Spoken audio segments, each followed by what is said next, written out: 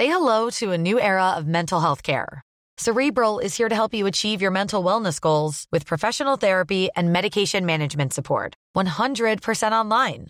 You'll experience the all-new Cerebral Way, an innovative approach to mental wellness designed around you.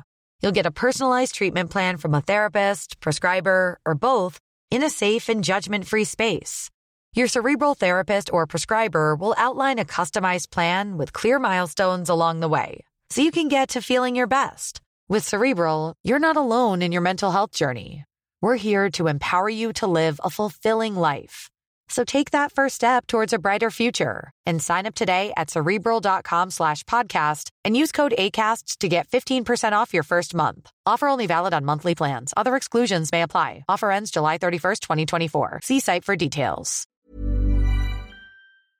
Hey everybody, I'm John Cena, 16-time WWE champ, saying support Wrestle Talk, because they talk about wrestling, and I like it.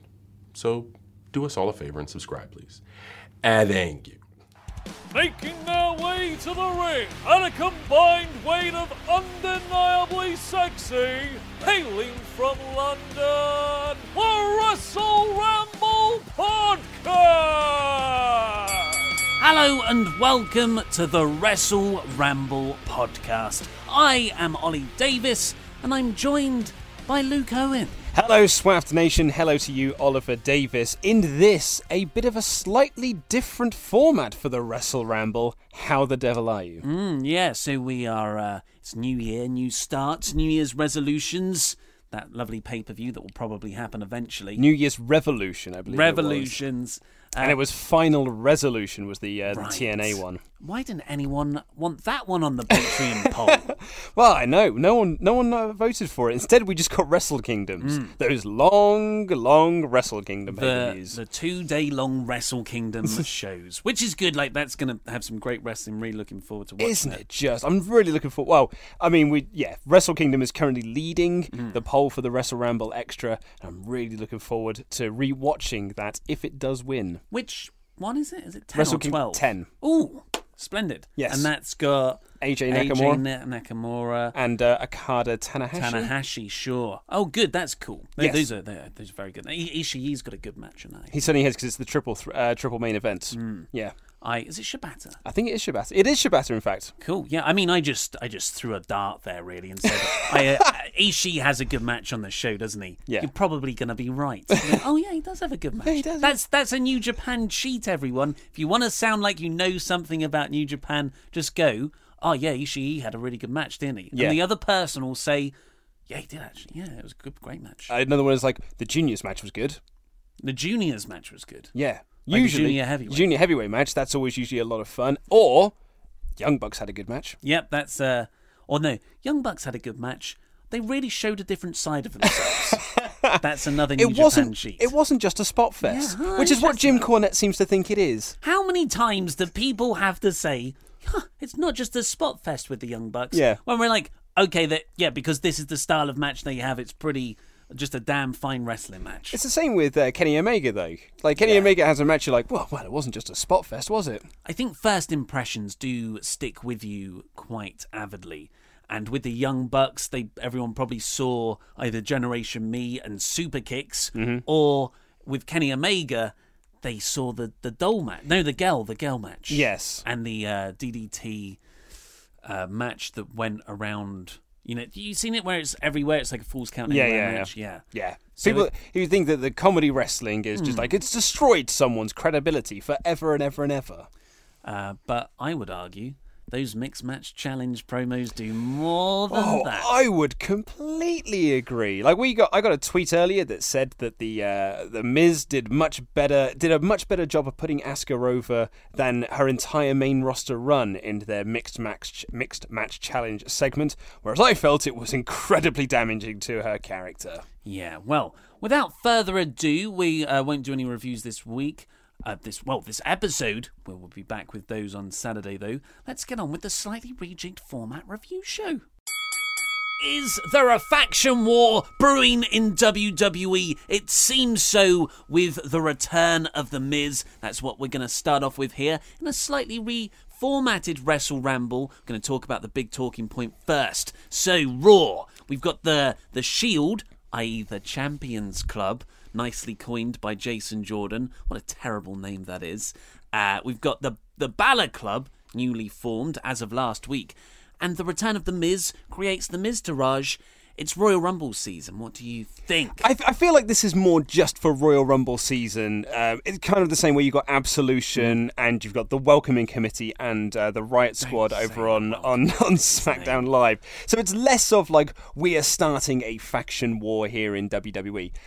But we are forming these alliances because they will help people come the Royal Rumble. Also, you get to do that famous and most popular of WWE bits of commentary, which is like, well, what's going to happen in the Royal Rumble if it comes down to two of the people of the Balor Club? Or what's going to happen if it comes down to Rusev Day? What's going to happen? It's every man for himself in the Royal Rumble. So, yeah, but I kind of like this. And also, it's a very interesting bit of note.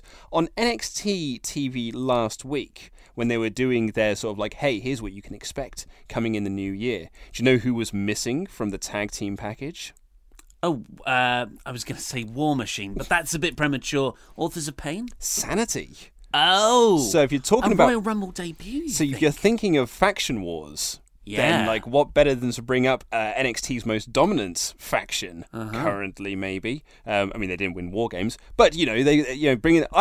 My fantasy booking of this, and I've got a video coming out on Saturday that kind of like talks about this a little bit. My fantasy booking scenario is that Eric Young isn't actually even an entrant into the Rumble.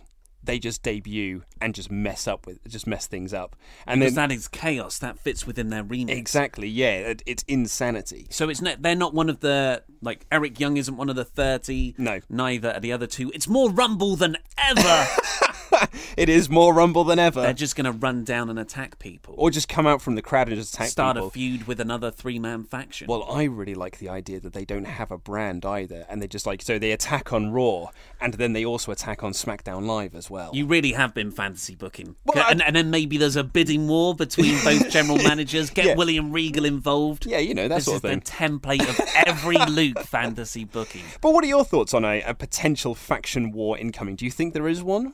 I agree with you. I think it is just WWE booking for Royal Rumble season. They thought, we can have a few tense stare-offs. It's kind of easier, I imagine, because you've got 30 people in a Royal Rumble match. It's very hard to give each one of those 30 people an individual narrative with stories. So what you can do is you can clump them together and say, well, rather than these 3 people having different feuds and motivations and stories, they could just all be one. So conceivably, 30 stories could get down to 10. Yes. If it was a Royal Rumble of 3-man factions. But I kind of like that because it tells a different story to last year's Rumble. Because last year's Rumble was all about, it's the most star-studded Rumble of all time, I think was their tagline, because you had Goldberg, Taker, Lesnar, you had all these massive names in there. And somehow this year's Rumble is more Rumble than that. Well, there's more Rumble because there's 2 of them. Right. Is that what it is? That's my guessing for it. It's more Rumble than ever because this time there's 2 of them. So yeah. By the way, this is Michael Cole's call on commentary. Todd's as well. Yeah. Todd Phillips. Is that his name? Todd Phillips? Yeah, he did it. He said it twice in the SmackDown broadcast. At least twice. And WWE's official Twitter account posted that slogan. Oh, did they really? Yeah, it's happening. I texted as soon as I heard Michael Cole say it. The second he finished those words, I mean, I've written in my notes here in all caps, more Rumble than ever, and I texted it to you in all caps because I was like, that's their tagline. It was after Samoa Joe challenged John Cena in the Royal Rumble match, and Michael Cole's were like, whoa, it's going to be more Rumble than ever, which doesn't tie into the whole 2 Royal Rumble things. It's just like, 2 guys are going to fight in the Rumble? Yeah. I mean, it's pretty standard. It's like maybe that's what he means. This is the most Rumble thing ever to happen. Exactly. People are going to get thrown over the top rope. It's Rumble. 2 feet have to touch the floor. More Rumble than ever. So yeah, I'm kind of intrigued by this. What I found most fascinating about this, though, is kind of builds on the discussion that you and I had last week, where we were being a bit pessimistic about it, where we thought the Balor Club might just be a one-off. You thought the Balor Club. I was like optimistic, and I put my bet on them staying together. I was very pessimistic about the whole thing because my feeling was, well, if this is Balor Club's debut, if you are sticking these three together as a faction, as a unit, you did a piss poor job of introducing them last week in a pointless backstage segment that just led into a redundant main event match. It didn't feel like it's the big debut of the Balor Club. It was just like, these three lads have got nothing to do, so now they're together. But then this week, the whole thing was built around like, these guys have been best friends for years, they dominated Japan, they did X, they did Y, they've done Z, and you're like, why didn't you do this last week? Why didn't you build this up rather than just being like, here you are, this is what you've been asking for, we've done it for you. You happy now? It's exactly what happened with the Shield reunion, though. Yeah, here it is. Enjoy. Enjoy. Look, they did the fist bump. Pop now. I feel like there was definitely a New Japan thing with... There were so many name drops to New Japan in this show. Backstage, Carl Anderson name dropped Tama Tonga and Bad Luck Fale when they were recounting old drinking stories. Did you catch the line when the Balor Club made their entrance for the main event and Corey Graves says on commentary, this was always their mission, to being the elite. Oh no, Yeah. I think I must have missed that. That was quite ham-fisted. That isn't little it? bit, wasn't it? Yeah. Corey's really good sometimes. I really like Corey. I'm a big fan of Corey Graves. Of the 6 commentators that they have, he is by far, well, 5 I suppose, he's by far the best they have. It's weird though how if you factor in NXT commentators, he's like second or third best. I'd say third best, yeah, because I really like Morrow, and I need to swear then, I absolutely love Nigel McGuinness. Naughty Luke. Naughty Luke. So back to the faction war. We Yeah. almost rambled away from it. The 3 main factions are the Shield plus Jordan. You've got the Balor Club. I see Balor Club taking a tweener role. That was the impression I got here. Well, they certainly worked heel in the main event. They worked heel. Yeah, they worked over because it was Roman Reigns getting beat up for the majority of the main event, and then he got the hot tag to Rollins. But they're also grinny and smiling all the time, and the commentators are putting them over, and that's essentially what the Bullet Club were, the Japanese version of the Balor Club, where they are cool bad guys. You know, they're modelled on the NWO with the 2 sweets. So I think that's a really good position for them to take, especially in the dynamic of the baby faces of the Shield and the very obvious heels of the Miztourage. Like, they're out and out bad chicken S-word heels. Because the Miz returned with Curtis Axel and Bo Dallas. Why are the Miztourage always involved in these 3-man group comebacks? They have no one else, I guess. Like, this is really all they have. Like, when the Shield... We need a 6-man to put the Shield together. I guess it's The Miz. We need The Miz and his 2 comedy lackeys. But, you know, WWE have been doing such a great job over the last couple of weeks putting them in competitive matches with Finn Balor that perhaps now they just think they're over. Yeah. I was being sarcastic as well. Of course. I thought that was terrible booking. But the Balor Club I'm intrigued by. I think they've got legs here. And they see... The way they showed the photo montage of their relationship before WWE, the explanation, do you remember what it was? Luke Gallows said, the reason we didn't team together right away was because we wanted to do our own things for a bit, see how successful we were. So do your own things was teaming with AJ Styles yes, as essentially exactly. the Balor Club. Blatant lies. And then AJ got drafted, so you just had to go and do whatever doctor stuff that they did where they were comedy geeks. And now they just say nerds a lot. And Balor was dressing up as the Pumpkin King. Now they can come together because they have no programs. They had to hit rock bottom before they could rebuild themselves back up. Yeah, because it was SummerSlam 2016 where Balor won the Universal title. Before in that show, there's a backstage skit where AJ and AJ Gallows and Anderson are doing a little scientist skit, and Finn Balor walks past, and the whole crowd are like, wow. And they go like, hey, one more time. So they were trying to recruit Balor before. Yeah. But honestly, the little Men in Black thing, you're meant to forget all that, mate. No, they've been biding their time. That's the story. So this faction warfare really is the main event. I mean, I don't feel like the Universal title is the main event scene at the moment. Particularly not with the gimmick they did this week. We'll come on to that. Yeah. So you've got the Shield, which have all the titles. You've got the Intercontinental title belt on Roman and the Tag Team Championships on Rollins and Jordan. And now you've got the Balor Club which was the opening stare down in the middle of the ring. That's how Raw kicked off. After Michael Cole introduced Roman as having an all-time classic last week. Mm-hmm. An all-time classic. I think particularly given how well-received Wrestle Kingdom has been. They were very much in high gear trying to put over how great their matches were last week. We had great matches too, you know. Yeah, I liked that match. Yeah, I liked the match last week, but Michael Cole saying that, well, it wasn't that good a match. Why are you making me feel things I don't want to feel, Cole? And then Jordan comes out to celebrate with Roman. Funny enough, I had that because Jericho's latest podcast is with Kenny Omega again. And it's essentially just Jericho. It's not kayfabe. Well, they talk about that. It is essentially Jericho talking about how great the match was. And him and Kenny then talking about, like, man, we had an all-time classic. Like, what a great match we had. It was what star ratings and stuff. It made me like the match less because it was then just these two sitting around just patting themselves on the back being like, man, what a great job we did. Yeah. Didn't we do great? Critics loved it. It's like, I agree with you. But you saying that, there's always a little bit in Simon that goes, well, it wasn't that good. Yeah. As soon as someone tells me to think something, that little annoying smarky voice in the back of my head, yeah, not that good. So yes, Jordan comes out to celebrate with Reigns. Yeah. And Reigns doesn't want anything to do with him. I thought Jordan played his role perfectly here. I love how he just kept saying we yeah. in this, as if he's already decided, well, Dean Ambrose is out, so we're the Shield now.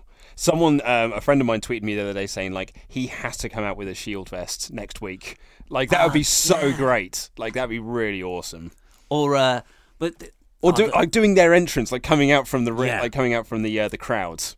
That'd be so funny. That'd be really good, just to troll Reigns. And Rollins has a nice dynamic within this group of at least trying to mentor Jordan, even though he thinks he's an idiot. And Reigns is like, I don't want anything to do with this guy. Yeah. So that's really, I really like the storytelling that they're doing there. And then Finn Balor with the Balor Club come out, so happy. They're all smiling now. Yeah. Not just Balor. No. There was a really odd chant that happened twice in this match, during this segment, where the crowd, I think they were expecting the crowd to chant Daddy's Boy, which has been kind of like a running theme for Jason Jordan. But they weren't. They were chanting Who's Your Daddy, which was the one they were doing for The Miz when Enzo started that feud. But which I thought was an odd chant because, it's Kurt Angle. We know that. That was the big reveal last year. That seems like a redundant question from the crowd. Yeah, take that crowd.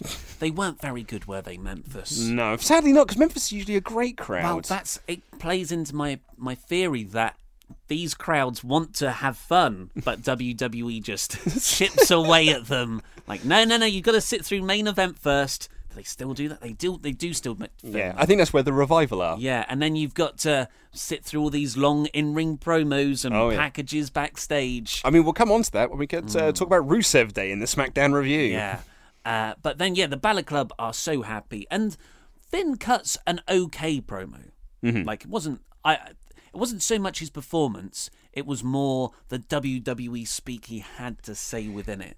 This was really highlight for me because they had this video package at the start highlighting the all-time classic between Roman and Joe from last week. It was an all-time classic, 5 stars, mate. It was, I was trying to do a Wrestle Kingdom joke.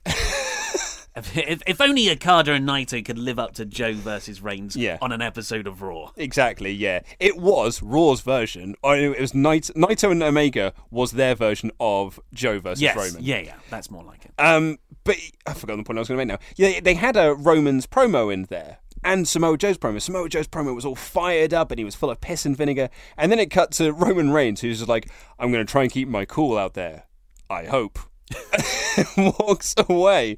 And then when Balor was cutting his promo, I just had all these flashbacks of just like, I hope. And it is this.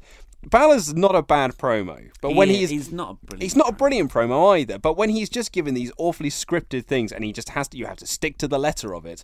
I don't think he's not charismatic enough to get past that. Yeah.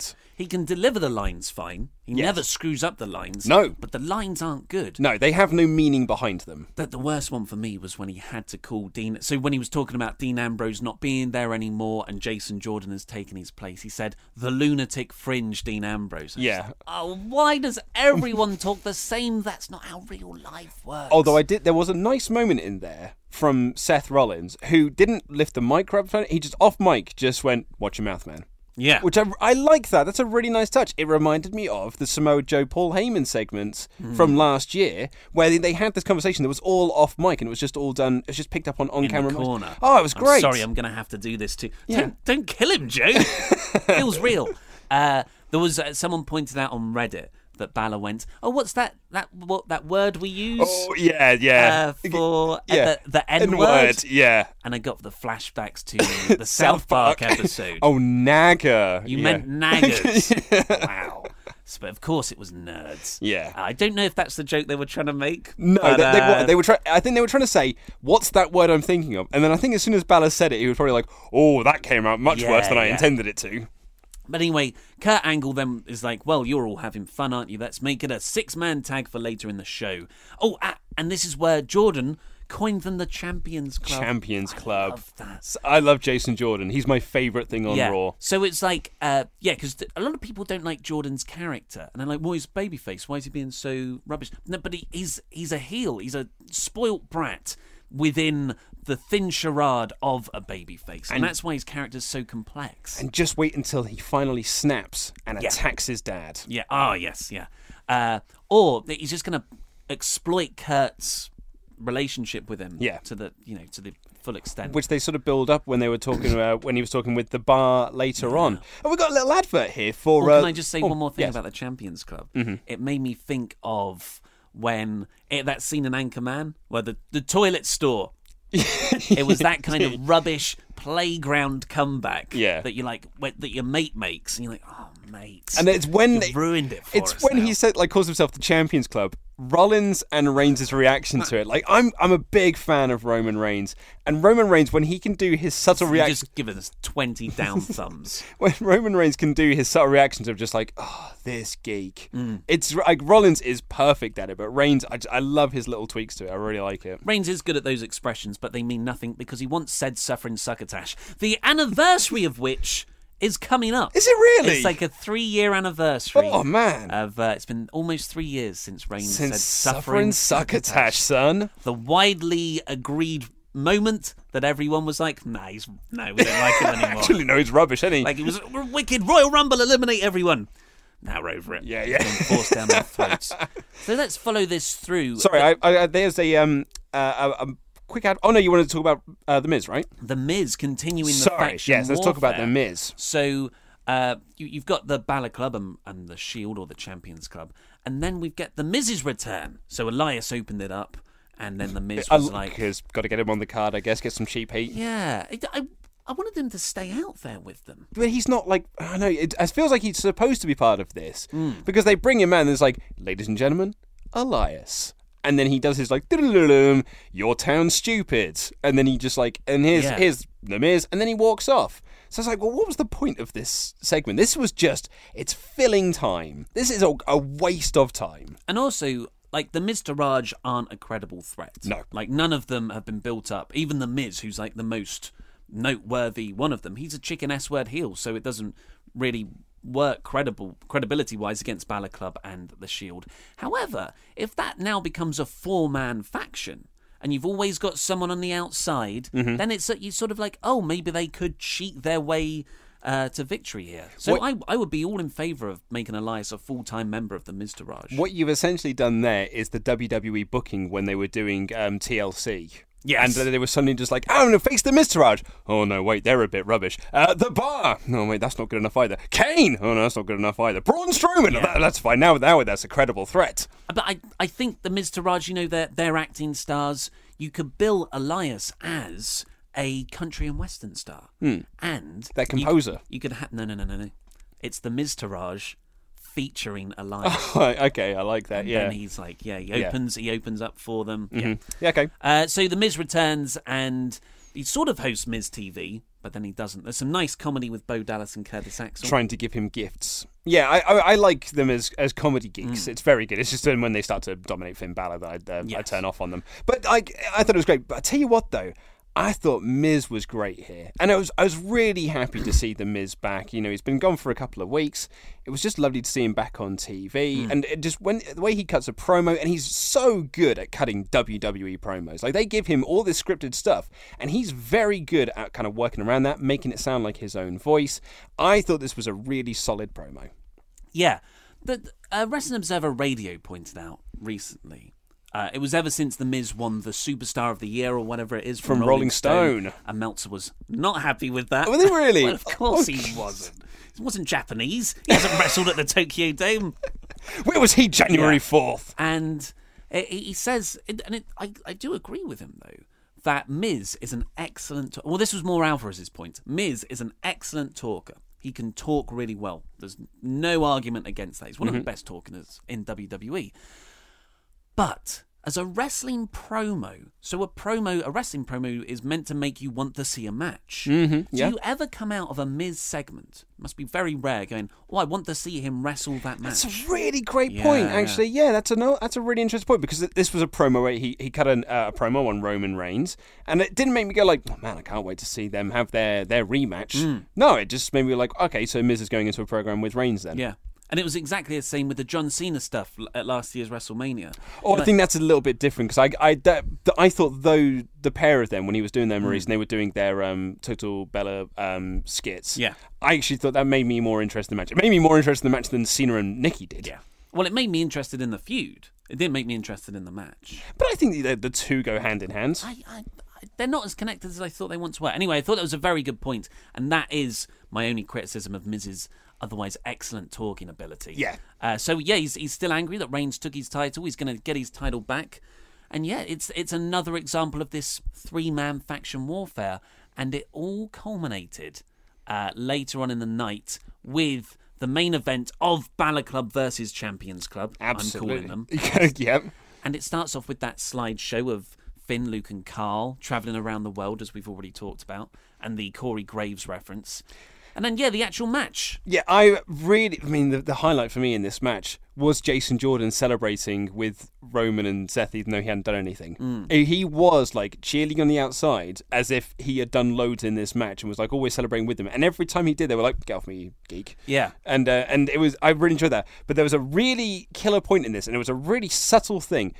I'm going to read this as a subtle thing, as opposed to all the WWE stars have just been, like, they're all the same Lego figures that you just do the same thing with, the same building blocks. He was mimicking everything that Seth Rollins was doing for the hot tag. Really? Seth Rollins would walk down the apron.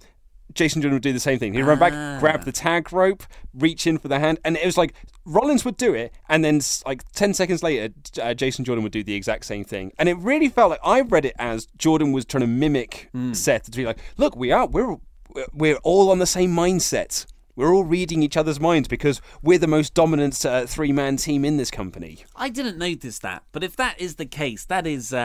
I cannot see how people aren't cottoning on to what Jordan's doing here. I think he's absolutely superb. And to WWE's credit, they're the ones writing the character as well. Yeah. So you've got to say great performance from Jordan, great character, and stuff to make him do by WWE. That is stuff good. He's doing Angle in 2000, where he's a legit badass in the ring. He can win matches, but he's also a bit of a comedy tool. But he can't win matches.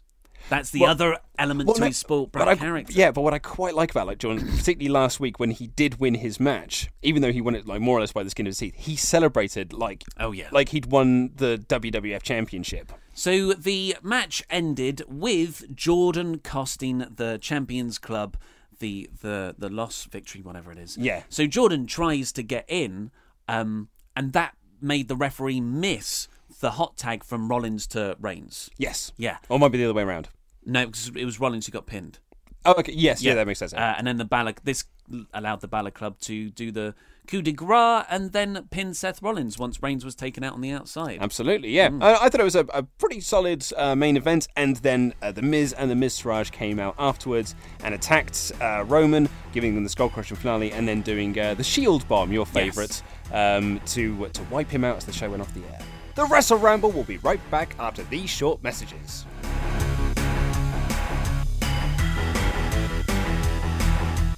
This episode of Wrestle Ramble is brought to you in part by Patreon. For just $5 a month, you can get early access to our YouTube videos and our monthly Wrestle Ramble Extra, where Ollie and I review classic pay-per-views as voted for by our Patreon backers. We've covered Money in the Bank 2011, Halloween Havoc 98, Survivor Series 98, and Armageddon 2000. And this month could be either Wrestle Kingdom 10 with AJ Styles versus Shinsuke Nakamura, or Royal Rumble 2000 featuring Cactus Jack versus Triple H in a street fight. There are other great perks, including fast-tracked questions to the Wrestle Ramble mailbag and personalised shoutouts. So head over to patreon.com/WrestleTalk for more information. Now, a quick word from our sponsor.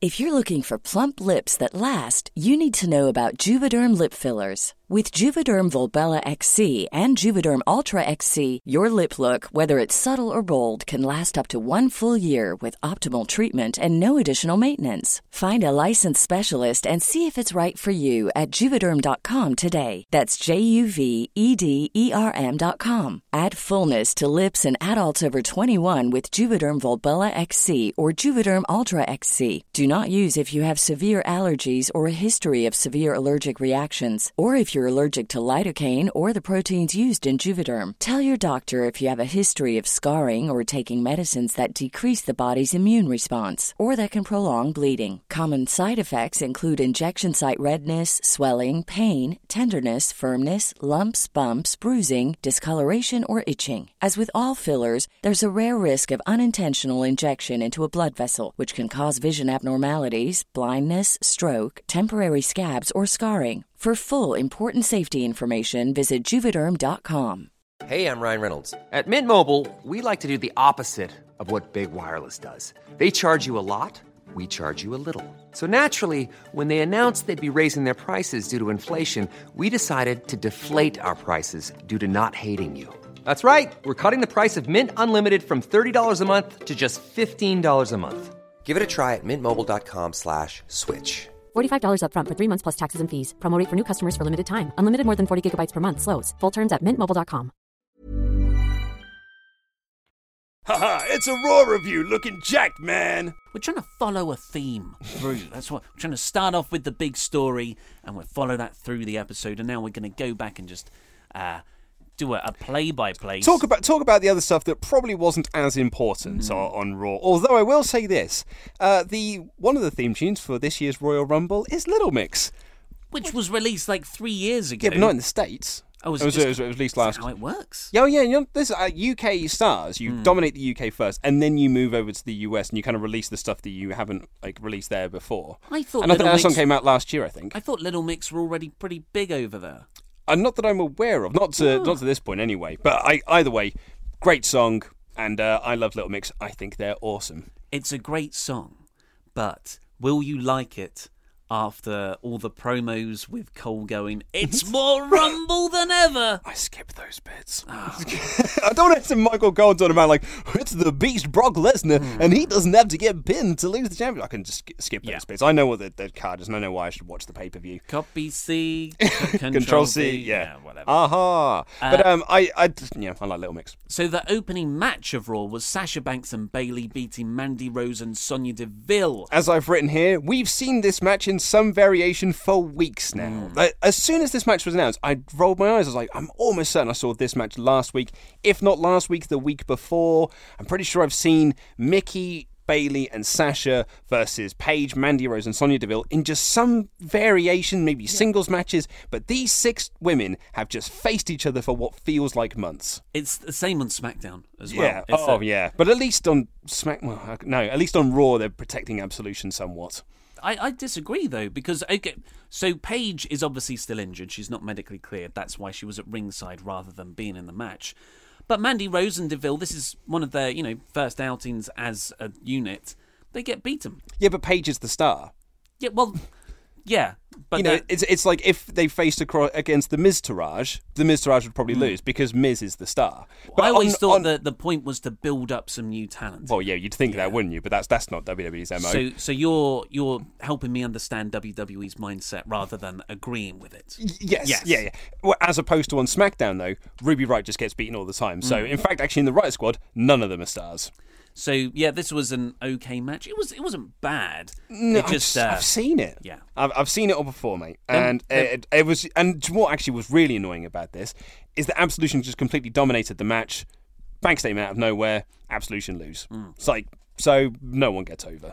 Then we had Cedric Alexander and Goldust backstage. Yep. This was pretty neato, I thought. Yeah, Goldust cut a Rocky promo. He started doing Rocky lines in his little weird voice, doing his Mickey impression. He was dressed up with the what was he call those beanie hats? Beanie hats and everything. Yeah. Problem was, it was that WWE had written pauses into the script so the crowd could laugh. And no one did. So there were just lots of bits of dead air, which made it awkward and uncomfortable. But it's your boy Goldust. It is my boy Goldust. But, this is not the Gold... I missed Goldust heel turn.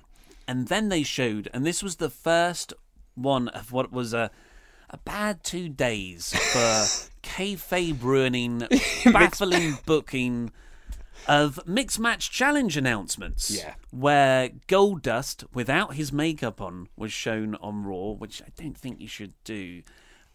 He's putting on his makeup, and then Alicia Fox came in and we're partners, way, and I'm you are the worst team. You're getting eliminated right away. Yeah.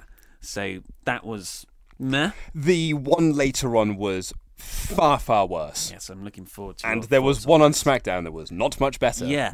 Then we had Woken Matt Hardy's in-ring debut in WWE. The Woken version, at least. Well, I mean, you say, was it an in-ring debut? Because this was just Matt Hardy with different music. He is Woken now. Is he? He laughs more. He did the delete. He was doing that before that. This was more accentuated. This is Malibu Stacy with a new hat. Sure. You're not behind the Woken gimmick. Oh God! Look at my note here. This feud sucks. I hated this. You've in slamming your iPad down, you almost wiped everything. Yeah. For those who have been watching this for a while, I am back to the iPad. I've run out of paper in my notepad. So he's got new music. He has got new music, but the same Titantron. Yeah, well, that was a mistake, apparently. Oh, is it really? Yeah, Matt Hardy tweeted afterwards. Kenny Omega pointed it out, and Matt Hardy tweeted, the person who played the incorrect Titantron will be deleted, or whatever. Well, that sounds like an excuse more than anything. Yeah, so I was hoping, as he did debut this new music, a different form of new music over the Christmas period at house shows, that he was going to have the Moonlight Sonata by Beethoven. Which I'm kind of glad he isn't, because I use that for some of my weekend videos. Well, it's great music, It's great music. And you say Moonlight Sonata, my turn of reference is that bit of music you play in the first Resident Evil game. Oh yeah, just go to sad, poignant, emotional music. So that was a bit lame, and to my knowledge, it's copyright free. Yeah, because Beethoven's been dead for quite some time. Yeah, so you could just record your own version. Do you know what else has should be dead for some time? Matt Hardy's tan, which is utterly hilarious. Yeah, maybe he's trying to match the red ring gear. It's so bad. So he beat Kurt Hawkins, probably bringing Kurt Hawkins to about 160 losses. I think it's 153 now. Is it? Yeah. And then after the match, Bray Wyatt thing. Bray Wyatt's behind Matt, and they have a laugh off for a long period of time. This sucked. I didn't think it sucked. I was just glad to be watching it alone. I wouldn't like to explain that angle to a casual or non-wrestling fan. No. Because they would think what I like is stupid. Yeah. Here's what... I was thinking about this on the tube ride in here today after I'd written up my SmackDown review. It's like, my recollection of the Broken Hardy stuff, of what people really liked about the Broken Hardy stuff, well, the stuff that people talk about, it was never the promos, it was never the matches, it was never the in-ring segments, it was the stuff at the Hardy compound. That's the stuff that people talk about. That's the stuff that people remember. So Perhaps the reason why I'm not getting into this Woken Hardy stuff is because all the stuff that I've been shown thus far on Raw is all the stuff that people weren't really that into the first time round. Because it's promos, and it's matches, and it's laugh-offs. Why?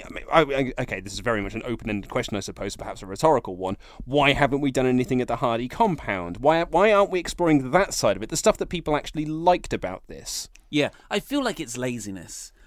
Or maybe WWE just don't want to get into the logistical headache of opening up more of this universe and getting over stuff they don't own the rights to, because Senor Benjamin and stuff like that is owned by Matt, whereas Woken Matt Hardy is now owned by WWE. That's why he's woken, not broken. But you are totally right. It's like the brilliance of this version of Matt Hardy is that he feels different from everyone else. And for a while, it seemed like that was going to be the case. He had the weird blue backdrop, but now everyone uses that on SmackDown Royal Rumble promos. And then there was the bit where he was talking to the goldfish. And I was like, okay, you're opening out this backdrop slowly to include other weird bits of Matt Hardy's universe. But they haven't done that. And now it's just fallen into that WWE template of in-ring, Titantron, just interviews. It's the same matches with Kurt Hawkins. It doesn't make Matt feel special, and it's flattening out the brilliant, eccentric character of him for WWE mode, and that is a shame. And the laugh-off sucked. Yeah. We've done Miz returning, Balor Club are backstage next, and then Enzo Amore took on Cedric Alexander, defending his Cruiserweight title, a match which he lost. I've written here, New Japan's Unidivision, this is not. But I said this to you yesterday, and I said it in my Raw review, I think Enzo is fantastic. 100% agree. Yeah. He is great. Like, people they're down on Enzo because he can't wrestle. But you're like, okay, I'm not going to argue that point. He can't wrestle offensively. But promos, he's up there with the best of them at the moment in WWE. Character-wise, really, really good. Selling, awesome. Well, there's a reason why he's so good at selling, because that's all he learned to do in NXT. He was taught to ragdoll and cut promos. The great thing about the finish to this match, which is where Enzo is busted open. That was unplanned. Oh, man alive, was he busted open. Yeah, by a stray Cedric kick. Yeah. But then the finish was Cedric Alexander jumping over the top rope, and Enzo catches him, and then he says he's got an ankle injury. And it's like they play it up like it's a legit injury. Apparently it wasn't, because he was at the WWE Christmas party held in January shortly after that. That's because they were performing on Christmas Day. But what I like really about this sell job that Enzo did is that not just did Enzo catch Cedric safely, so Cedric was absolutely fine, but Enzo sat down in such a way it looked like he could have hurt his ankle, so that when they show replays, it's like, oh man, I think he really did sat on his ankle. I was watching this going, and his selling was so good, going like, man, I think he really sat on his ankle badly there. I've written like, ankle injury? Like I didn't great think it was selling planned. question mark? Yeah. Because then it's such great selling, and he's so good at like screaming and pushing off doctors and stuff. But then as soon as he crawls around the side of the ring, realizes the ref's counting, he goes to get back in the ring and it's like, no, I'm just going to stay here. And then continues his sell job. I thought it was really, really well done. I thought it was a great finish. And to bolster that selling more, he put in a few swear words. He certainly did. Which they had to dip the audio for. Yep. So, yeah, I just love Enzo. He's trying more than anyone to make the WWE PG wrestling a little bit more edgy. I don't think he gets enough credit for that, but he will go out there and swear. Yeah. He was obviously busted open. He did push the doctor off a few times, like, you know, I want this blood on my face. Yeah. It looks better this way. Blah. Yeah. So, yeah, big fan of Enzo. And then backstage... I mean, it doesn't make me want to watch 205 Live, but he's very good. It's a similar thing to Miz. It's like he's a great talker, but is he a great wrestling promo? Yeah. I think he would be if he was a manager and he was selling you on other people's matches. Yeah. But not really interested to see Enzo wrestle. Yeah. Then backstage, Enzo was still selling, getting his ankle checked out by a doctor, and Nia Jax walked in, and Enzo sucked it up for a bit. Yeah. And he was like, nah, I'm cool, babe, you know. And then Nia Jax walks off, and he immediately almost cries. Still, he's a good actor. Very good actor, yeah. Poor Nia, I mean, we'll come on to her, I suppose. You're waiting, aren't you? You're just brewing. You're bubbling here. Next up, we had Kurt Angle backstage. He's on the phone, and he's saying something to the effect of, yeah, I know you haven't been in the ring for a while, but this would be a great comeback for you. I mean, a star of your caliber for the Women's Royal Rumble. Yeah. So they're teasing Legend returns for the Women's Royal Rumble. I mean, teasing, I thought that was pretty evident, to be honest, considering that there are 22 women on the roster. You take out the champions and Nikki Bella, you're left with 19. That leaves 11 spots open. Like, those 11 spots aren't going to empty space. Like, they're going to legends. And people are like, oh, I wonder who he was talking to. No one. He's talking like there's not going to be an entrant in the Rumble where you're like, oh, that's who he was talking to. That's just he was just having a generic conversation. So you're saying they shouldn't promote or even tease the idea of No, returns? I think that's a great idea. Yeah. However, like what I'm saying is a lot of people are like, oh, I wonder who he was talking to. Which legend was he talking to? It's like no one. They haven't figured. That out. Like there will be 11 surprise entrants. He was talking to one of them. It was on purposely vague. Yes. Yeah. That match you had with. Oh, sorry, someone's come in. Yeah. I loved your time. Oh, sorry. So then the You've bar seen the film come in. Club Dread. No. It's a parody of slasher movies or like whodunits, and there's a moment when like two of the characters are hiding and one of them has sacrificed himself to go get killed, and they're still trying to work out who the killer is, and you just see it from the point of view of the people hiding, and you hear the guy getting killed like, oh, it's you! I knew it was you all along. It had to be you. So then the bar come in, and they're a little bit angry with Kurt, because Kurt is granting matches for his son, Jordan, to go against people, but not them. Yeah. And the bar want their title rematch. So, in the Daniel Bryan style of doing things, yep, you got it. Yeah, you got it. You're getting it. The Royal Rumble, automatic rematch clause and all that gubbins. And then The Miz walked in and he said he wants his Intercontinental Championship rematch as well. He's not getting his at the Royal Rumble, though, because you've got to have Roman in the Rumble. He is getting his at Raw 25. Yeah. So that's the big... And they did put that over like, whoa, what a main event. Yeah. I was like... Yeah. They had a good match last time. I'll be honest. Yeah, they did have a good match last time, but I'm more interested in other stuff about Raw 25 than I am Miz Roman Reigns. It's like, why not make Brock Lesnar wrestle? I guess it's the go-home show. Yeah. So it's hard to criticise that. And then, was this now or was it later? Asuka backstage. Well, I've got Miz teaming with Asuka. When was this announced? No, this bit was here, yeah. Take it away, Luke. Okay, so this mixed match challenge lark that they're doing. Miz is backstage, he's holding this cup of coffee, and he's like, I'm about to find out who my tag team partner is for the mixed match challenge. Who should come out? But it's Asuka. And Asuka's there, and Miz is like, yeah, I got Asuka, the undefeated Asuka. And what does Asuka do? She smiles because she's happy to be teaming with The Miz. And I was waiting for her to like roundhouse kick the coffee out of his hand, not say anything, just walk up and be like, bang, and just kick it out and just walk away looking like a badass. And then Miz be like, whoa, I mean, I'm guaranteed to win this now, right? You've seen how cool she is. Not really understanding that she's a massive threat. But no, she just looked like a complete geek, happy to be teaming with The Miz. Yeah, that's my problem with most of these team-ups. The face and face stuff is fine, because when they get together, they should be kind of goofy and happy. But when a heel gets paired with someone, why aren't they, like, at least fostering a bit of tension? Like, this is not making me want to see this series, because, like, it's giving me no reason to get invested in any of these teams, because all these teams seem to be happy together. There's no dissension between any of them. It's just this is going to be a bunch of matches. And it's really inconsistent with continuity, and that's Miz is this really angry bad guy. I'm going for the Intercontinental title. Asuka is rampaging her way to the Women's Royal Rumble.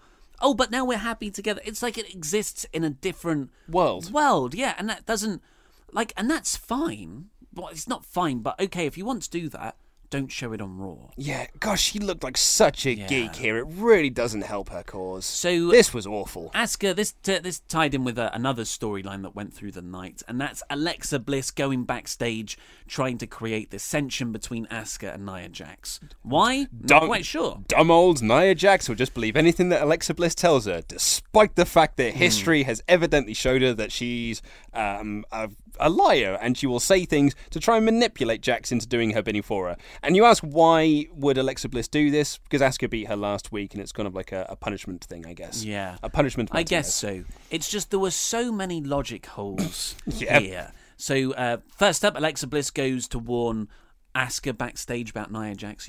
She's angry with you or whatever. I heard what you said. Yeah, and then Alexa Bliss finds Nia Jax afterwards and is like, you never guess what Asuka said about you. And she goes, bah, bah, bah, bah, bah. And Nia Jax steps back and goes, well, she said that? That's crazy, because Asuka doesn't speak English. And you're like, I just literally saw her speak English with The Miz. She spoke English last week. She does speak English. I was so puzzled by that line. I'm so glad you've explained it to me now, because when she delivered it, I was like, that's an odd thing to say. Yeah. I didn't understand. That's what she was getting at. The Alexa Bliss, so she didn't believe what Alexa Bliss was saying. Man alive. Nia Jax is a good actor, but this was very poor, because that did not come across in the slightest. And you said Nia Jax looks like an idiot. Yeah. She looks like even more of an idiot here, because I know she does. I know Asuka does speak English. There were so many things wrong with it. The acting between Nia Jax and Alexa Bliss was pretty woeful. They're best friends. They're genuinely, in kayfabe, in real IRL, they are best friends. And they have zero chemistry together on screen. Yeah. It's kind of baffling. But the cherry on top, for me, of annoying things was when Alexa Bliss said, hey, you can take out Asuka, then you can win the Women's Royal Rumble, and we can finally have that match together. I was like, you had the match! You had a throwaway match on Raw. You've already done the angle the week after SummerSlam when Nia Jax turned on you. This is patronising, undermining stuff. The women's division is awful across the board in WWE at the moment, and it's heading into their first ever Women's Royal Rumble. But at least Raw has two storylines.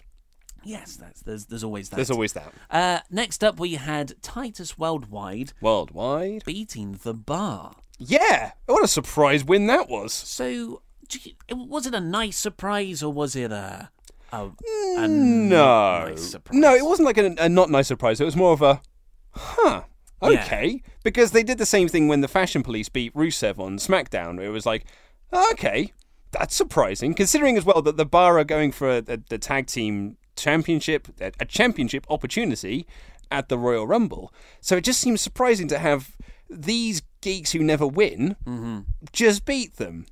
And not only that, when they beat them, be like, oh my god, we won. Yeah. Like, acting very surprised that they won.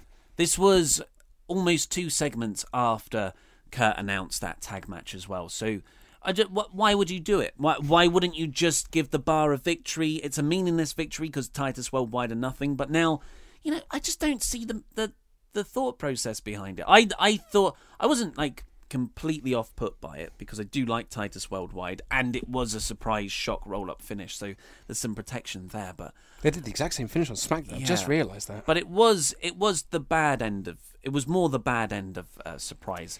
However, Dana Brooke doing the millions of dollars thing is pretty good on Raw. Well, I've written here the Bar sold this brilliantly, and then I've just written Dana with a heart emoji.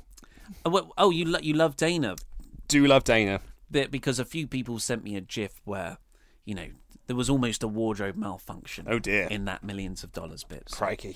Crikey indeed. Then we had a Brock Lesnar promo. Well, you say a Brock Lesnar promo. It was a Paul Heyman promo. So I've written here, Heyman cuts a Heyman promo. You know what? I forgot that this happened. Yeah. We spent so much time on the. I thought, we're coming to the end now after the Titus Worldwide match. Okay, yeah. So, after Raw finished, I put up a tweet that said, a mostly forgettable episode of Raw. Really enjoyed Jason Jordan. Samoa Joe's great. That's more or less about it. And then I got, dozens of tweets afterwards saying, what about Braun Strowman and the grappling hook? Yeah. And I went, oh God, I literally forgot that happened. So in the grand scheme of memorable, stupid, crazy comic book Braun Strowman angles, this one didn't connect with me for some reason. It's because Brock's involved. Do you reckon? If this had just been Braun and Kane, that's fine because they're comic book characters having this big wacky comic book thing. But Brock isn't that character. Brock is a legit badass. He's a legit fighter. When you put him in feuds that are meant to be like, this is serious now. We've done all that goofy wrestling stuff. This is real. This is serious. And now you've put him into this goofy wrestling stuff, and it makes me like Brock less. It didn't make me like Braun more. It didn't make me... I feel nothing for Kane. I really didn't think this was that good. So what happened was Heyman cuts the promo, Lesnar walks to the back, Kane attacks him, and this is all backstage, so I imagine it was definitely filmed earlier in the day, this, because there were multiple cuts, the way it was edited together. And Kane and Lesnar are brawling, Strowman comes in and puts both men through tables, he's looking around, he finds a grappling hook, Zelda style, in a crate nearby, and he throws it up there. Gets it first time. Yeah, well, good shot. It made me think. You went for a Zelda reference. It made me think of like Mallrats, of that bit when they're trying to escape from the Forge, and he's just pulling lots of random stuff out of his coat pocket. He's like, "Oh, by the way, I've got this grappling hook. Nice. Let's use that." Yeah, and he pulls over this lighting rig on top of Kane and Strowman. What was that lighting rig for? Because nothing in the Raw set changed. Spare. You know, you always want an emergency lighting rig. A giant emergency lighting rig. With no lights. Yeah. Just unpack it. We do fine to put it back in later. It's not heavy or anything. It's not heavy. This one's made of biscuits. We'll be fine. Yeah. So it was definitely a spectacle. Like it was definitely a thing that happened, but it didn't resonate with me on an excitement level. I was just like, oh yeah, that's you know, it didn't really register beyond a good Samoa Joe promo makes me more excited than this. Yeah, I wasn't keen on this. The only thing I really liked on this was at the end of, because Lesnar did a stretcher job. You had Braun walk away. Braun looked quite a bit heelish in here, considering he's meant to be this big monster baby face. And Kane kind of like stumbled away, but Lesnar did a whole stretcher job, and they carted Lesnar out and they put him into the ambulance. The only thing I really liked about this was Paul Heyman's selling of it, being like, I was like, damn right, I'm going to ride with him, and Heyman and Lesnar just screaming, Paul, get me out of this. Yeah. Paul, get me out of here. And it's just like, I don't want to be on this stretcher. I want to go out on my own. I'm going to ride to the hospital on my own. I liked that bit of it. I completely agree. Next up, we had Samoa Joe beating Rhino. So we are really not getting any Rhino and Heath Slater fun backstage extreme skits. No, but they did kind of further this story on commentary, where he said that Rhino took this match on to show Heath about how to be extreme or some nonsense. But, I mean, whatever Rhino is trying to teach Heath Slater, I don't think it's working. Yeah, they're just being used as a jobber act, really, with kind of very loose story. It's all right, they'll get a win over the bar next week. Yeah, right. So Rhino lost to this quite quickly to Samoa Joe. Samoa Joe's awesome. Yep. Unfortunately, though, it appears he has picked up an injury in this match. Popped something in his foot. Might have a foot injury. That sucks as well, because he cut this promo afterwards, entering himself into the Royal Rumble, and then started a program with Cena that I assumed was going to build towards Elimination Chamber. He was I like how he kept in mind the Intercontinental title. Like, I'm coming back for that IC title, Roman. And then you've got, you know, Miz, Roman, Samoa Joe. It's a nice crowded title scene at the top there. Yeah. But then, he's like, but now I'm going to go after Cena, because he's always been this big thing in my career that we've never really fought. UPW, they got their start together. Was it UPW? Something like that. I can't remember the name of the promotion. But they actually had a program at the end of last August after SummerSlam on the house shows, and that was meant to develop into a storyline apparently, but Joe got injured there. Yeah. It's just so close every time, and this is when Michael Cole said more Rumble than ever. More Rumble than ever. I have to wonder, Joe was so intense in entering himself into this Rumble on the was it Renee Young, was it Charlie? It was someone interviewing him in the ring. Was the intensity ramped up even further by the immense pain in his foot? Interesting. And he's very angry, you know, because he knows his own body. I imagine he's thinking, damn, I'm injured. Yeah, this hurts. Yeah. Then Nia Jax and Alexa Bliss, more pot stirring backstage. That's the bit we talked about. And then we had Asuka's match, which I screwed up on my Raw review. Yeah, I think it was against Nia Jax. Yeah, I think it was some jobber she was going to face. Yeah. But she didn't get a chance because Nia Jax attacked her. This bit I did like. Yeah? Yeah, this bit I'm absolutely fine with. I'm not so keen on them announcing Nia versus Asuka for next week. Say build to that. But, yeah, but I thought the actual attack was very good and very solid. It's a SmackDown review, Maggle. I love it. We got us a flying Uso. SmackDown began with, I mean, it was slightly different than normal in that it took a while for Shane McMahon to come out, but it was the same standard in-ring promo. Oh, I disagree. I really liked this. Okay. I thought you seem to have enjoyed SmackDown more than me this week. I thought this was a really nice way to open SmackDown, and it was actually a different way to open SmackDown. You didn't have Kevin Owens and Sami Zayn come down to talk about Bryan and Shane. You didn't have Bryan come out. You didn't have Shane come out. You didn't even have AJ come out to cut a promo. What you had was AJ coming out to do a sit-down interview in the ring with Renee Young, which I think, A, is the best use of Renee Young, because her talent has been completely wasted since cancelling Talking Smack, but B, it just felt like a different way to open up the show. It's the same thing, but because the stage was different, because the setting was different, it actually made me feel like, oh, actually, I'm more interested. I'm actually listening to this now, as opposed to if it was just AJ come out to be like, this is the house that AJ Styles built, and Royal Rumble, more Rumble than ever. I see what you're saying. It definitely was different to Shane McMahon recapping the recap promo from the recap last week. But it wasn't different enough. I didn't think the segment ran smoothly. I thought it was it was just a bit rambling at times. Like some questions seemed kind of repeated. I know that was what they were going for to get out and tease out. I like that as well. Like, Renee was like, here's the question I'm answering. And we answered, it was like, that's not the question I'm asking. Yeah. And Renee then felt like a credible interviewer. She wasn't just like, my guest at this time, and now I'm going to hold the microphone for you. She felt like she was interviewing him. I really like that. I agree with you. The story was that Renee is trying to see if AJ's annoyed with authority because they booked him in this handicap match. So I think the idea was good. I think the setting was wrong. I think this should have been a pre-taped backstage segment where it's like a proper sit-down interview, Jim Ross Mankind style. Obviously not that extreme, but of Renee Young, I think that's the best use of her character or her presence. I like this. I think I thought it sapped the crowd's energy. I think in-ring promos are always going to sap the crowd's energy after a while. I think this should have been a pre-taped thing, and I think more in-ring promos should be transformed into pre-taped, snappier bits backstage. Then KO and Sami came out after a while to do their stuff.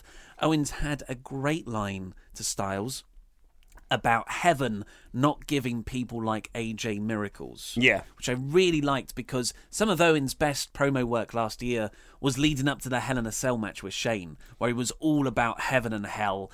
It was really great promos, and this sort of delusional, psychopathic mindset that Owens has regarding that. Yeah, and he said that when Sami and Kevin win at the Royal Rumble, they will be co-WWE champions. Now, I really, really like this, because when they announced the handicap match last week, there was a report that said it was a mistake, which clearly wasn't true.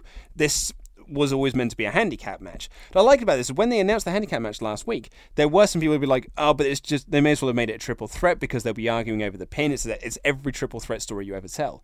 Now that they've said that we're going to be co-WWE champions, you don't have that element anymore. You don't have the triple threat formula that WWE like to do when you have two heels and one babyface.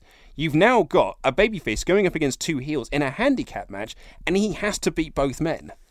It's going to make Owens and Sami Zayn look awful if they don't win, though. Well, bar a screwy finish. I think they're going to end up, based on the finish of this match, they're going to announce next week that it's no count-out, no disqualification, right. So you can use weapons and plunder and stuff. I'd imagine Shane O'Mac will get involved, and Daniel, and that will just further the storyline between... And this is kind of why I enjoyed SmackDown more. I know you were a little bit down the show, but I thought there were a lot of elements in here that really built towards the storyline, kind of planting seeds so they can grow further in future episodes.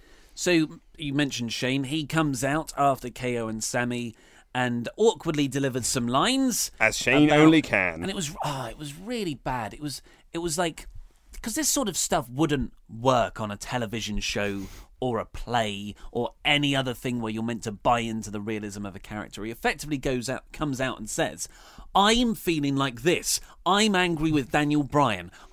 I'm confused about why these things are happening. It's like, that's the sort of internal monologue that you should be telling through actions and physicality. It's awful delivery of exposition. I'm right back down on Shane after he had a brief flurry of intrigue and heel facials over the December period.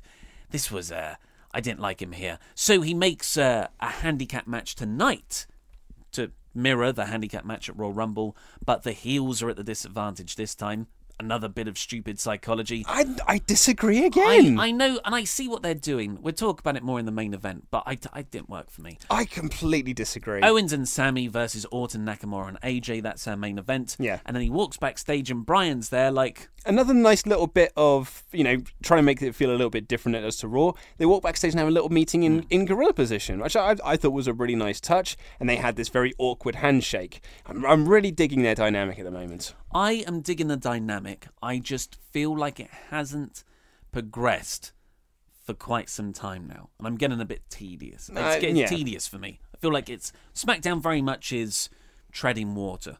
I know, I disagree. I completely disagree. I think they're slowly telling this story, and each show adds in a new element to that story to further build it. For me, it's imperceptibly telling the story if they're slowly building it. Yeah. Next up, we had Becky Lynch taking on Ruby Riott. We mentioned this in the Raw review part. Yeah, Ruby is just... I really like Ruby. She's really good. She's an engaging in-ring presence. She's got a great look herself, but... They're not doing anything with her. No, and this match was there to show that A, Becky, Charlotte and Naomi are the biggest stars, and B, if without the Riot Squad interfering, they can't win matches. Because the Riot Squad tried to interfere, Charlotte and Naomi don't even stop them. They literally walk up and be like, don't do that. Yeah. And they stop, and then Riot loses. This was I don't want to say a burial of Ruby Riott, because that's a word that gets thrown out far too much, but it did her no favours whatsoever. And the Riot Squad are now they're so under the radar. It's another nail in a coffin. Yeah, it's another nail in the coffin. And it's such a shame because... But it's great to see Becky back. Yeah, I have written that. Missed Becky so much. Becky's great. Love Becky. Yeah. She's why isn't she higher up the women's card? Because she's got everything. Yeah. She connects with the crowd. She's a really good wrestler. She's got a great promo delivery. Yeah, sorry, there's a fire in her. Sorry, you were going to say something else before I interrupted you. Yeah, I was going to say that Ruby is... This Riot Squad really should be there to elevate Ruby. And you could easily make another star, like another top-tier SmackDown women's star out of Ruby if they did it right. But they've fudged it at every turn. Really disappointing. I don't know why this wasn't Liv Morgan. Yeah. Or Sarah Logan. It didn't need to be Ruby in this position. Because they can't wrestle? What? Maybe it is. Sami Zayn next up. No, I was going to say. So, I hated the Asuka one because it made her look like such a geek, but I think this one made me more angry. It's just a different... Maybe you just got to look at it and say, well, this has no connection to reality. I guess it's more real. Because they're just people happy to... Oh, nice, because you're my colleague. They're friends backstage. Yeah. So it really does undermine the rest of what WWE are trying to get across. It was filmed on a phone, like a WWE.com exclusive, and it was the latest Mixed Match Challenge of Becky Lynch signing some autographs outside where SmackDown was taking place. There's someone dressed up in prosthetics. And not even prosthetic, it was a wig and glasses. And a fake beard. And it turns out to be Sami Zayn, and he's like, "I'm your partner for Mixed Match Challenge, Becky." And Becky's like, "Oh my god, that's amazing." They hug. Becky, she is elated to be tagging with this guy, and I said this in my SmackDown review. I was like, isn't he the guy that supposedly screwed SmackDown at Survivor Series and tried to shut down the brand and ruin this thing? Why are you elated to be tagging with this guy? Becky Lynch is meant to be like, "I'm SmackDown through and through. We're the better women's division, yada yada yada." But KO and Sammy are meant to be this rogue faction within SmackDown. Yeah. Everyone's meant to hate. I don't like to think of KO and Sammy having lunch with anyone but each other. No, that's the best way they should be. That's the way you should be thinking of these two people. I'm so down on this Mixed Match Challenge thing. They haven't even filmed anything for it yet, and apart from all these doofy backstage segments. Yeah. I'm so down on it because it really takes me out of the storylines that I'm trying to get invested in. Yeah. It really, and just because this comes right after Becky being a super babyface and winning, and now she's hugging one of the most dastardly heels on the brand. Top heel. What the hell? Yeah. Really, really bad stuff. So did you watch Fashion Files? No. It was good. But it wasn't on SmackDown. You only got the last 30 seconds of the skit. The rest of it was a online exclusive because, it got over, so we can't have that on the show. No, exactly. We'll talk about that when we come to Rusev Day. Yeah, so the Fashion Files skit was actually pretty good. I went and watched it because I like them. Fandango just stands really weirdly throughout the whole thing. He stands with his sort of hands on his nipples rather than his hips, but it's never brought up. They have a training montage to get the Ascension ready for their match. Oh, lovely. And there was this really Tyler Breeze and Fandango, their timing together is perfect. Tyler is like, I know what will fix the Ascension. We need let's say it on 3. 1, 2, 3. And Tyler Breeze says, montage, and Fandango goes, smoothies. And Breeze is like, no, we need a montage. And then nothing happens. And Fandango's like, we need a montage, please. And then it kicks into the montage. Training montage with the Ascension. Great stuff. And then the Ascension are like, so you're going to be in our corner tonight for the Bludgeon Brothers match, yeah? And they go, no, we've got a match against Rusev Day. And that's the only bit you saw on SmackDown. Oh, man, that sounds fun. It was fun. They're always fun. Yeah, don't put that on SmackDown, obviously. But that did lead to the Ascension and the Bludgeon Brothers. I liked the Ascension getting out like a hot start. They were very much like they just jumped onto the attack, and the commentary were kind of putting it over as like, well, it's usually the other way around. It's usually the Bludgeon Brothers that attack first. This is a really nice side to the Ascension. But then the Bludgeon Brothers just quickly killed them, and I think Todd Phillips even went, that didn't last long. And Bludgeon Brothers killed them. It was a very quick squash match. I really like this team. I'd like to see them do something else now. Yeah. Bludgeon Brothers need an actual storyline. I'm more interested in the Ascension Fashion Files storyline as opposed to the Bludgeon Brothers being involved in it. It'd be interesting to see how the Bludgeon Brothers are treated in the Rumble. If they're in the Rumble. Ooh, saucy. No, I have to be. It's more Rumble than ever. No Breezango save, of course, unfortunately. So poor old Ascension, their best friends. Maybe it's building to a feud there. Mojo Rawley next beat Zack Ryder. Rawley looked good. Rawley did look good. This was another match. Yeah, so it's part of the US title, the vacant US title tournament. The winner of this would face Bobby Roode. So Bobby Roode was on commentary here. He didn't do commentary. He didn't. No, he just sat at ringside, didn't he? Yeah. My apologies. And yeah, Mojo wins. Pretty much dominated the match against Ryder. And Roode and Mojo have a stare-off in the ring afterwards. And I always assumed Mojo would be shorter than Roode. Rawley's a big guy. He's a big guy. I wish he wouldn't do that entrance. Yeah. Because he still does his babyface entrance with his heel music and heel facials. It just seems really weird. It'd be like if the Ultimate Warrior turned heel but still ran to the ring and shook the ropes. Yeah, Sami Zayn's tweaked his just enough where it's now obnoxious. Yeah. It's going to be difficult to see him go back to a babyface and have the same moves. There was a stare down afterwards.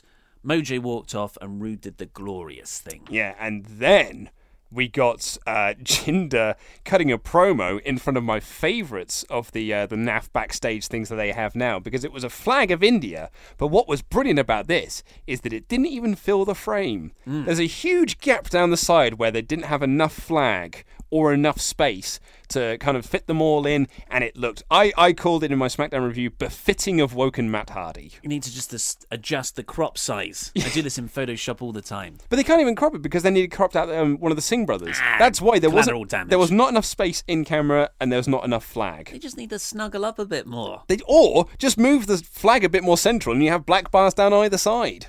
So you're not calling the Indian flag NAF? No, I'm not. I'm calling the backdrop itself looks naff. Yeah, I thought that was a good promo though. Yes. Did you see Xavier's tweets? Yes, I did. did. Very good. So he wasn't on the show. The New Day went on the show, but he tweeted him watching it in his hotel room, stood at the appropriate angle where you're not really looking at the TV, and something about how you're close enough so that the glare of the TV can damage your eyes. Then we had our second mixed match challenge pairing announcement. Yep. Natalya is going to team with Shinsuke Nakamura. At least Natalya said, "I'm glad it's not Sammy." And then why? Because he's a heel. But so's Natalya. But Natalya at least is trying to work some kayfabe into this because he tried to shut down SmackDown Live or something. I guess whatever that storyline is. And then Nakamura made cat sounds. So at least we've got that. I've written, why not team Natalya with Sami Zayn? They're both heels. I get what you're saying, but I think Nakamura and Lynch... So much more into that team. And Natalya and Zayn, that feels more right. Yeah. Feels stuff good, but this is stuff bad. Yeah. Don't enjoy it. But what I did enjoy was American Beta's promo. Yes. I loved this. I thought this was great. It was Gable and Benjamin came out to talk about the injustice that happened last week, where they won the SmackDown Live Tag Team Championships, but then a crooked ref overturned this decision and talked about how they were essentially robbed of their titles. And then Benjamin did something that hasn't been done in many a year. It's the 2000s Edge and Christian thing where you come out and you go, "Hey, your local sports team, hey, are not good. Boo!" An easy way to get heat. Or, as he did today, was like, "Your local sports team won something. Hey, but your local sports team rivals are better. Boo!" I don't know. Because they're like goofy heels, I guess. Yeah. I kind of like really enjoy it. And, I loved it. Cheap heat isn't bad. No. It's just cheap. But my favourite thing about this was Chad Gable. And I feel that Chad Gable hasn't really been able to shine up on the main roster. I haven't really enjoyed a lot of his backstage stuff that he's done. But here it just feels like this is a Chad Gable I can definitely get behind as a heel. Particularly if this is going to be his new catchphrase, which is a wonderful, wonderful, obscure reference to the 1992 movie Encino Man, released here in the UK as California Man. Okay. There's a character in that, like the bad guy in that movie, the jock character that's trying to... Have you ever seen California Man? Yes, I have. It's not Brendan. Brendan Fraser Yes, I have, and yes. Paulie Shaw and Sean Astin, where they find a caveman in a block of ice in their back garden and they de-thaw him and turn him into a 90s kid. But you got the jock character who's trying to work out who Linkovich Chomowski is, which is Brendan Fraser's character. And he always says, whenever people try to remember, he goes, "Shush!" And that's what... As soon as I burst out laughing because I haven't thought of shush for some time, and it always made me laugh in California Man. Gable was very good. Benjamin was very good too. So good. They were both very good. Gable was even better though. And then out came, to answer their disgruntled promo, Daniel Bryan. Yes. Saying that you're annoyed with the authority of the referees. They represent myself and Shane, so take it up with me. And I thought, who are Bryan's allegiances with here? Because he's the honorary member of the Usos rap team, Sweet Beats. Mm-hmm. But then he's also Chad Gable's illegitimate father. Oh, you are talking about things that WWE do not care about. Well, why not? They put in all the Mixed Match Challenge announcements. Make this continuity too. Yeah. But on a more serious note, I really liked this part. Serious. I thought this was also really interesting in Daniel Bryan's character, and they kind of built this into a backstage segment later on. Because Daniel Bryan isn't siding with the heels. He's not saying, "Hey, I think you guys are great, and I'm going to put you into this 2 out of 3 falls match." But he is always putting the baby faces at a disadvantage. And that, as I said, that played really well into the Shane backstage thing they did later on. I also thought this was a really, really great segment and another little seed in the storyline. Yeah, this was good. It was nice to explore Bryan's heelish authority figure traits. But it's not even heelish, really. It is heelish. It's not heelish. His mannerisms, his face, everything he's doing. But the whole thing, he came out and he shut down the heels, saying that, like, you guys are wrong. You didn't win the match. Yeah. And so that, if he was a heel, or if he was showing heelish tendencies, he would be, coming out being chummy with heels, but saying, like, "I think you heels wrong, I think you have been wronged, and I'm going to book you into a match where you are at an advantage." But he's always booking baby faces at disadvantages. And Shane McMahon later on called him unstable. And it almost feels like Bryan is doing this on purpose to try and kind of, like, ruin SmackDown, to make the baby faces unhappy so they may revolt against Shane, because he's the ultimate authority figure in this case. And Shane and it had this wonderful line where he's just like, "Yeah, you call me unstable, but I mean, look at your gene pool. You were going to do this sort of stuff anyway, because look at who your dad is. Look at your gene pool. You're more unstable than I am." I think this is a wonderful dynamic. I don't get in your explanation there where Bryan isn't showing heelish tendencies. Because everything you just said no, kind of makes it well, no, sound but like... he did this with Kevin Owens and Sami Zayn. He's never sided with Kevin and Sammy. He's never sided that with would the be heels. a definitive heel turn. I'm saying he's showing heelish tendencies. Yeah, okay, okay, You cannot argue. I will. I can Cannot argue. I can argue it a little bit. Shush. So, yeah, Brian, I've put Brian's definitely healing it up here. maybe not. God, you just see things in black and white. That's your problem. But it's not. I didn't say he's turned heel. Okay, next up. Oh, all those people who thought, like, Chad Gable's not a heel. Mate, he's definitely a heel. Heelish tendencies. He's definitely a heel.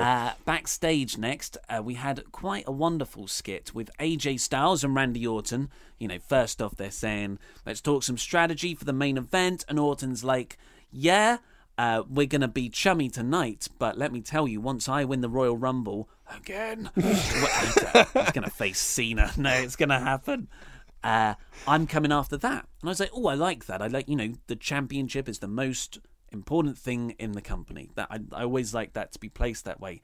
But then Nakamura appears, their other teammate for the main event, and just leans over and does a too sweet to AJ's WWE title. But what was even more brilliant about this is that Randy Orton said his piece, and AJ was just like, okay, good talk. And then Nakamura just comes in, doesn't say anything, too sweets the belt, and then goes, good talk. Yeah. And walks away. Perfect. That's how you use Nakamura. Don't have him say too many things. Yes. He just comes in, looks cool, says a couple of words, and off he pops. Definitely agree. Next up, we had Breezango's match, the one where they were, that's why they couldn't help the Ascension, nothing against the Ascension, where they beat Rusev Day. Yeah, because Rusev Day got over on their own, and that's not allowed, so now you're being beaten every single week. Yeah, it is every single week, or not necessarily beaten, but losing. Yeah, because there are multiple matches. As I said in the SmackDown review, they're giving him the Zack Ryder treatment. So it really is a shame, because it's a hot act, and it's good, and people chant Rusev Day. Rusev was really over in his hot tag part, that the opening bits of the match, not so much. And Aiden singing about the Rusev Rumble. It's all good stuff, but it was Fandango pins him in a surprise roll-up. And you've got me... WWE are doing it again. Well, I like Breezango. I want Breezango to win more matches. So I should be happy. But WWE have found a way to... it's like the double-edged sword that you don't see coming. It's like, oh, you think you want that? Yeah. Okay, we'll give you that. But there's a catch. I think what's really weird as well is because I write the notes while I'm watching the show, and I wrote in my notes, Rusev Day beat Fashion Police. And sometimes you preemptively write stuff, yeah. And then I actually deleted it being like, well, I don't know that for sure. And so I deleted it and then put verses in its place. And at the end of it, I was like, I was actually right to do that. I thought I would have to undo the typing that I'd just done, but lo and behold, no, they didn't win. I did this before the match started. I wrote down the Bar beat Titus Worldwide. But they had to go back and correct that. It can be done. But then we had the backstage segment that I talked about earlier with Brian and Shane. That was good. That was really good. And actually, it was almost good from Shane, really. In fact, actually, I really like Shane's last line, where Brian just says all these things where essentially it's like, your family are full of dicks, mate, and that essentially means you're a dick as well. Mm-hmm. And then Shane just paused and was like, let's agree to disagree. I'm going to leave you alone now. Because Shane thinks that he is becoming unstable, but Brian's got this plan, it seems. I think there's so much in here. I do agree with you. In practice, I think it's drawing out too long. I would like some bigger beats between the you can't appreciate a good novel. And finally, the main event was the handicap match of the babyfaces, Orton, AJ, and Nakamura, beating Owens and Zayn. Yes. So on this, the surface of things, this would seem like it's an unfair advantage for the babyfaces. This seems like it would be a really daft thing. If this was done in TNA, we'd say, like, this is stupid because the heels are at the disadvantage. This doesn't get anyone over. But this perfectly plays into Shane's story, where he hates Owens and Zayn, and he's... They're basically, him and Brian are fighting over booking these people into the matches that favours the people that maybe they're trying to favour. So Brian has booked them into a handicap match where they've got the advantage. Shane was like, well, I'll show you. I'm going to book them in a handicap match where they have the disadvantage. But this only further fuels Owens and Zayn's plight against Shane McMahon and the booking that they've received on SmackDown Live, which is a great little extra note in the story. Not only that, it also plays into the Royal Rumble match you got at the end of the month, because this match showed if you have a 2-on-1 advantage, you're likely going to win. Which then that builds up into AJ's story, where he's like, now, if you're watching this as a fan, you're like, well, AJ's in a 2-on-1 scenario at the Royal Rumble, maybe he's going to lose his title. Yeah. It all works on paper for me. I can't, if you were to say to me, oh, we're going to have this really good back and forth. One week, we'll have the heels getting the upper hand with a match dynamic. The next week, the baby faces will have the advantage in the match. Like, I could be like, okay, that sounds good on paper. Like, I totally agree with that. But in practice, it just didn't connect with me because... I think you're just grumpy. No, you're not sleeping well. It never really works. Heels at a disadvantage. There must be another way you can book around this, where you can still tell this very good story that they're telling, but not have to have it result in a match that is dramatically not as interesting as it could be because the dynamic's wrong. I mean, but perhaps you could put it that way. I just think they're telling this story very well, and you've also got Corey Graves on commentary then being like, this is ludicrous because you've got Kevin and Owens. I mean, they're on their own as the heelish commentator that he is, ignoring the fact that come the Royal Rumble, they're going to have the advantage over AJ Styles. Not only that as well, but you also had further fuel to Sami and Owens' fire of them trying to walk out and Shane coming out being like, no, it's a no count-out match. Then them trying to get themselves DQ'd. No, it's a no DQ match. He's being a heel authority figure, screwing them over, but they're the heels, and it's a really weird dynamic. But for me, it kind of like it didn't work for a long time. But the way that they've kind of told the story over time, it really does work for me. And as I said, my prediction for next week is that Bryan is going to announce that, well, they had this disadvantage last week, so come the Royal Rumble, I'm going to give AJ Styles the same disadvantage. It is going to be a no count-out match. It's going to be a no DQ match because AJ could just try and disqualify himself in the match. Yeah. It's weird because the exact same arguments that I'm putting towards this angle could be levelled at Jason Jordan, and which I'm a huge fan of, because Jason Jordan is, when he had his match against Cesaro last week on Raw, it was heel versus heel, something you really shouldn't do when booking matches. Psychologically, it doesn't work. But I loved it, and I thought it really did work, but the crowd weren't into it. So I definitely wasn't connecting with the mainstream opinion there. So and the crowd was into this. Crowd were really into the good guys beating up the bad guys and the bad guys getting their comeuppance. Yeah, so, it's what I feel. The long term, I think it's taken, that the story's hit a snag and it's taking too long to tell itself now. And this particular chapter in the story, I didn't think was dramatically engaging. And for the SmackDown has got a cliffhanger problem.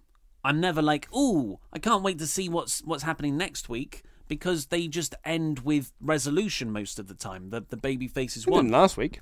What happened last week? He announced the handicap match. Oh yeah, okay. Well, that was a good one. That was a good one. But the week, so on Raw though, you've always got the Miz standing over someone, over Reigns this week, standing tall. I just feel like SmackDown does not have that cliffhanger element, and it really should build up on that more. SmackDown loves to end its shows with Randy Orton celebrating. Yes, yeah, God, that is a worrying fact. Well, that's all we've got time for. We're not going to say who we, in your streamlining of this show. Streamlined version, who are you going to go for? SmackDown. I'm going to go Raw. I said SmackDown, you said Raw. Well, let's call the whole thing off. Well, usually you and I are very much in agreement on this, but the more I thought about SmackDown, the more we talked about it, the more I thought, yeah, that was a darn fine show, actually. Not like man, you've got to go out of your way to see this show. There was some awesome stuff on it. Not that at all. You could totally miss it, but you could watch everything in the recap package next week and be all caught up with the little seeds of plot that they've put in there. Not only the recap package, but then shortly after, Shane McMahon will recap the recap package. Yes. And explain why I am angry with this person. And I don't trust this person either. Exposition. Yes. We wouldn't let it happen in a movie. Why the hell are we letting it happen in a wrestling promo? I don't know, because Road Dogg is the lead writer, I suppose. Or is he... He's a writer. Is he a writer? I love to get a proper chart. When they draw them up in mafia court cases, and here are this person's the capo, and here's the Don at the top, and the soldiers. Just want that for each brand. Can I tell you a funny story from the Chris Jericho Kenny Omega podcast? Gonna have to be quick. I know we've got to be quick.